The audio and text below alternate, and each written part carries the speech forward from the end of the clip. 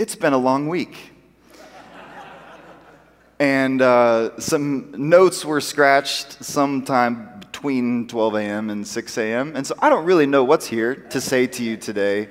And so before we say anything, know that you are loved by God. And God will lead us through this wilderness, and God has not left us alone. So if you hear nothing else today, you are loved and you are not alone. And now we'll see what else happens. Our texts today are generally pretty familiar to us, and if you're newer to Sanctuary and you haven't figured this out yet, we follow the lectionary, which is a prescribed cycle of readings. It's drawn out over the course of 3 years, and it's intended to offer up all of these different themes in the text. And so over the course of 3 years, you should generally touch on most of the scriptures. So if you're wondering, like, man, we're here in this kind of celebratory day, why are we reading this story about the devil and temptation and the wilderness and fasting? Know that it wasn't up to me, and this is just what we have to talk about today. And so, again, these texts, they're all pretty familiar to us. Today's text, again, they create a kind of challenge because of their familiarity. That oftentimes when we have scriptures that we've heard and we've heard over and over and over again, we kind of formulate our own ideas about these texts, and then we tend to set them aside. And then anytime we do hear them, we kind of close ourselves off. There's not really much here for me to learn.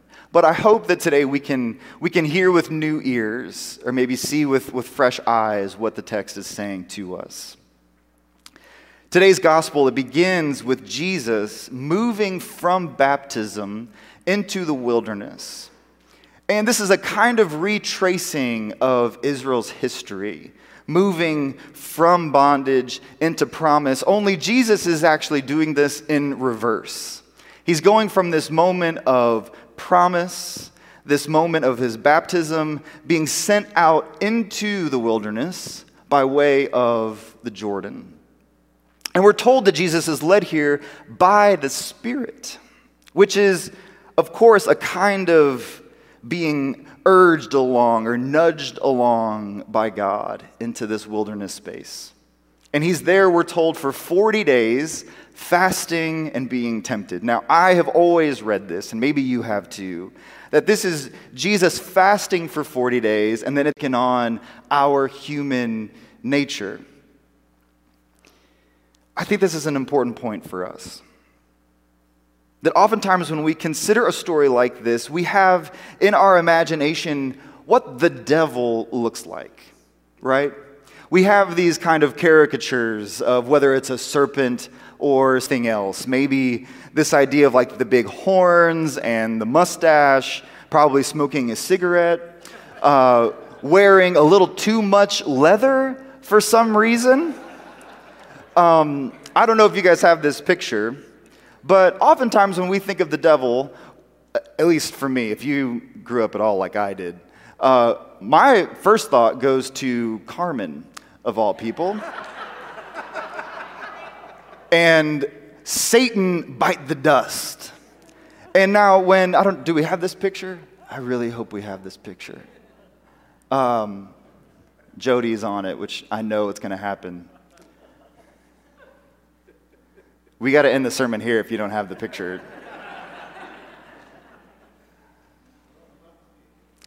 Because it's too obvious. Like when that guy walks in, you know, like he's up to no good. We shouldn't pay him any attention. But the devil's trickier than this. Of course. And if this is how the devil appears to us, again, I think we'd be well equipped to resist temptation. But of course we're not. And Jesus isn't fooled either. And so what we see is the devil working in ways that are a little trickier, a little sneakier in our lives. Paul tells us in 2 Corinthians that the devil goes around masquerading as an angel of light. This is why we're tricked. This is why we're fooled, because oftentimes the devil is offering up to us things that sound like and feel like good news, when in reality they are a counterfeit for what God really intends and imagines for us. This place of vulnerability, to be famished, is a kind of trap that Jesus is setting for the devil.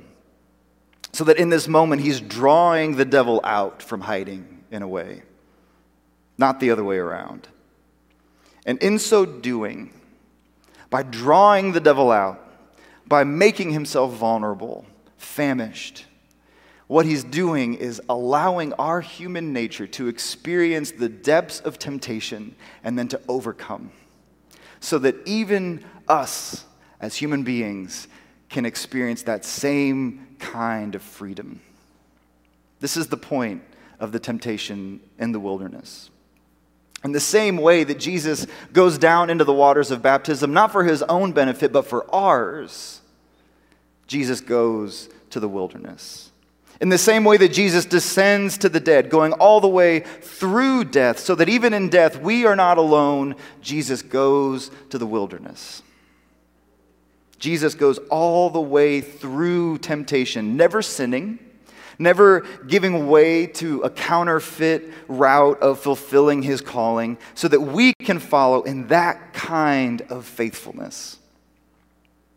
So we read, "If you are the Son of God, tell this stone to become bread." Another way to read this is, "Exert your power in ways that are false to your calling." This is the trick of the devil, not to disbelieve in God, but to believe in God in ways that are unfaithful. To believe in the promises of God that God never actually promised to us. And so then, when God doesn't come through on what we expected God to do for us, on those things that God never said he would do for us, we're tempted to take matters into our own hands.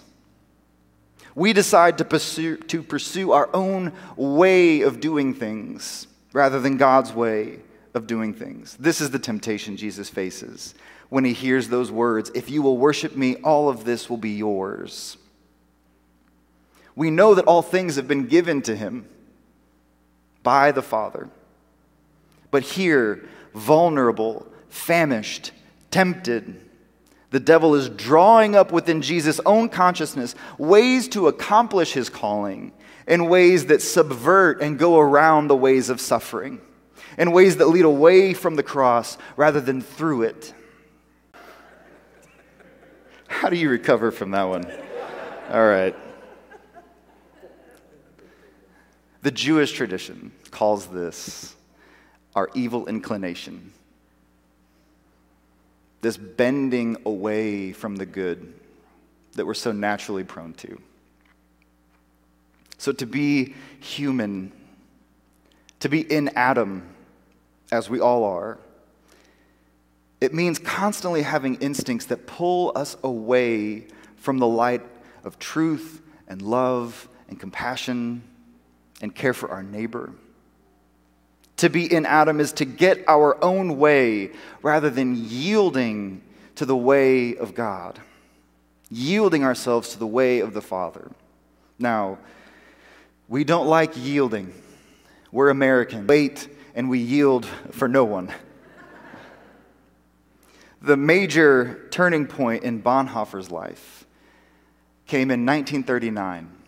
He was in New York. He'd been offered a chance to give some lectures here in the United States, and he had already made of himself a bit of an enemy of Germany. So they were already after him in a sense. He was deeply unpopular with the German regime. He had been critical of Hitler. He had been running a secret seminary training session for pastors in Germany who couldn't accept the way that this whole Nazi state was trying to control the church. And so after his own kind of wilderness experience, he decides he's going to return to Germany, knowing that this returning would mean a situation of extreme danger for him. And of course, 6 years later, he's dead. He's executed for treason in a concentration camp.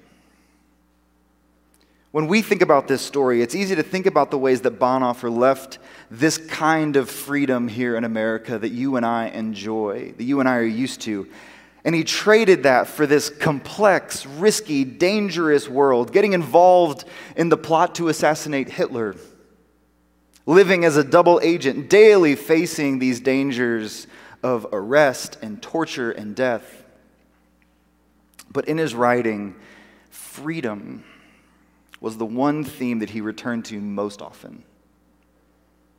In a poem that he wrote in 1944, he sketched out what he thought was involved in real freedom. This is what real freedom looks like to someone like Bonhoeffer. It looks like discipline. It looks like action. It looks like suffering and death. Again, not quite what we imagine as freedom in America. But here he takes us into the heart of what it means for someone to be lastingly free. The freedom that Bonhoeffer is interested in, and the freedom that Jesus opens us up to by yielding to the work of God and not our own determinations, is the freedom to do what you know you have to do. This seems counterintuitive because in doing what you have to do seems to be giving up your right to do what you want to do.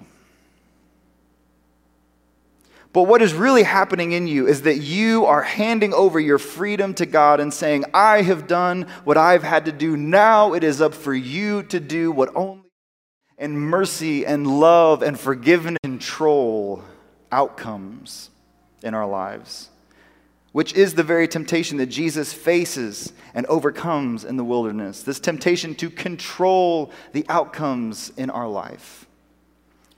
I was going to say quickly, but what are they going to do? Kick us out? Let's take a look. This is Romans 10, a text that, again, we're probably familiar with. If you brought your Bible, you can flip there. Romans 10, beginning in verse 8 through 13. The message is near to you, in your mouth and in your heart.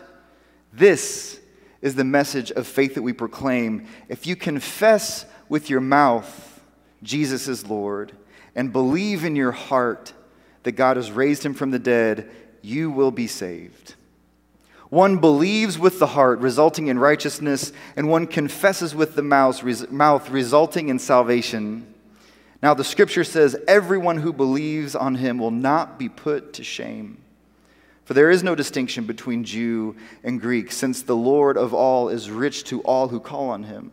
For everyone who calls on the name of the Lord will be saved. Again, a text that we're all familiar with. But here's the problem, is that so often we have read this text mechanistically. This is fire insurance for us. That if we confess and believe, we'll be saved. This is the formula. Or another way that we've read this in the Word of Faith movement is that your confession determines what you believe. And so you only speak good into your life. You only speak blessing. And this kind of reading has left us famished. It's opened up to all kinds of false lines of thinking about salvation and conversion. The will of God is not a formula for salvation. The will of God, as the text just said, is that we will trust in God and not be put to shame. That everyone who calls upon the name of the Lord shall be saved is not so much a formula or a mechanism, so much as it's a promise about God's goodness. Again, we've taken Romans 10, we've twisted it with our human nature, again, this evil inclination, in order to make this personal and interior and private. But to believe in your heart is not just an interior feeling about God and Jesus and the Bible. To believe in your heart is about the animating reality of your being. To believe in your heart is to be moved from your very core to live faithfully in the world. It's not just good thoughts. It's embodied being, embodied living as the people of God. And to confess with your mouth is not just about reciting the formula. It's to join yourself in confession to a people who know that Christ is Lord and Caesar is not. To believe in your heart and to confess with your mouth isn't about you. It's about us. But again, because we're more interested in protecting our freedom and what we mean when we say freedom, we have settled for something less than God's best for us. Let's take a quick look. I promise it'll be quick. At Psalm 91, the psalm for today. This is another psalm that throughout the course of the last couple of years especially, we have clung to as the people of God. Psalm 91 is the pandemic psalm. But hear the words of the psalmist. The one who lives under the protection of the Most High dwells in the shadow of the Almighty. I will say to the Lord, my refuge and my fortress, my God in whom I trust. Because you have made the Lord my refuge, the Most High, your dwelling place, no harm will come to you. No plague will come near your tent, for he will give his angels orders concerning you, to protect you in all your ways. They will support you with their hands so that you will not strike your foot against a stone. That should sound familiar. As God's protection. A way to secure a safer life for yourself. As if God is concerned with our safety in the same way God's concerned with our freedom as we imagine it. God has not given us the assurance that we will be safer or richer or better off. And anyone who has suffered and has suffered deeply knows this in their bones, that this is a counterfeit. Psalm 91 is true. But it's true because of Christ, who suffered and who suffered deeply. As we confess every week, he suffered under Pontius Pilate. To be sure, Christ's life was riddled with joy and happy moments and laughter. But it was joy that arose from the midst of suffering. Jesus, remember, is the man of sorrows.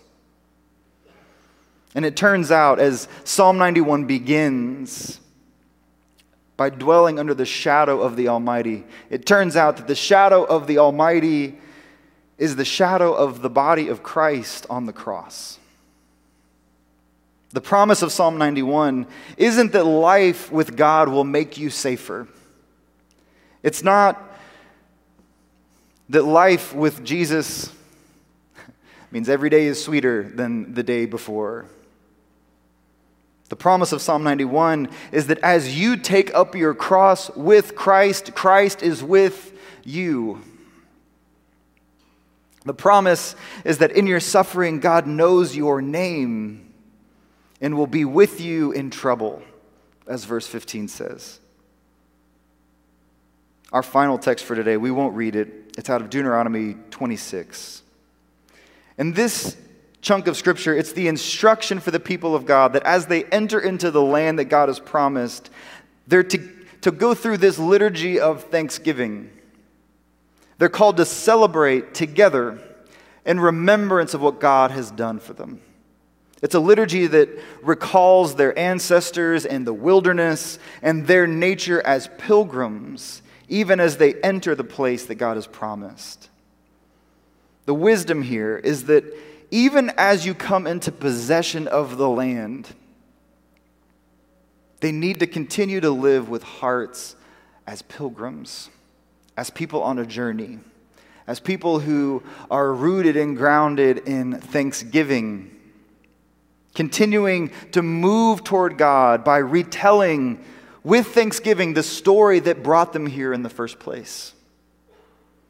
Again, I don't think I need to try very hard to create some lines of distinction for us.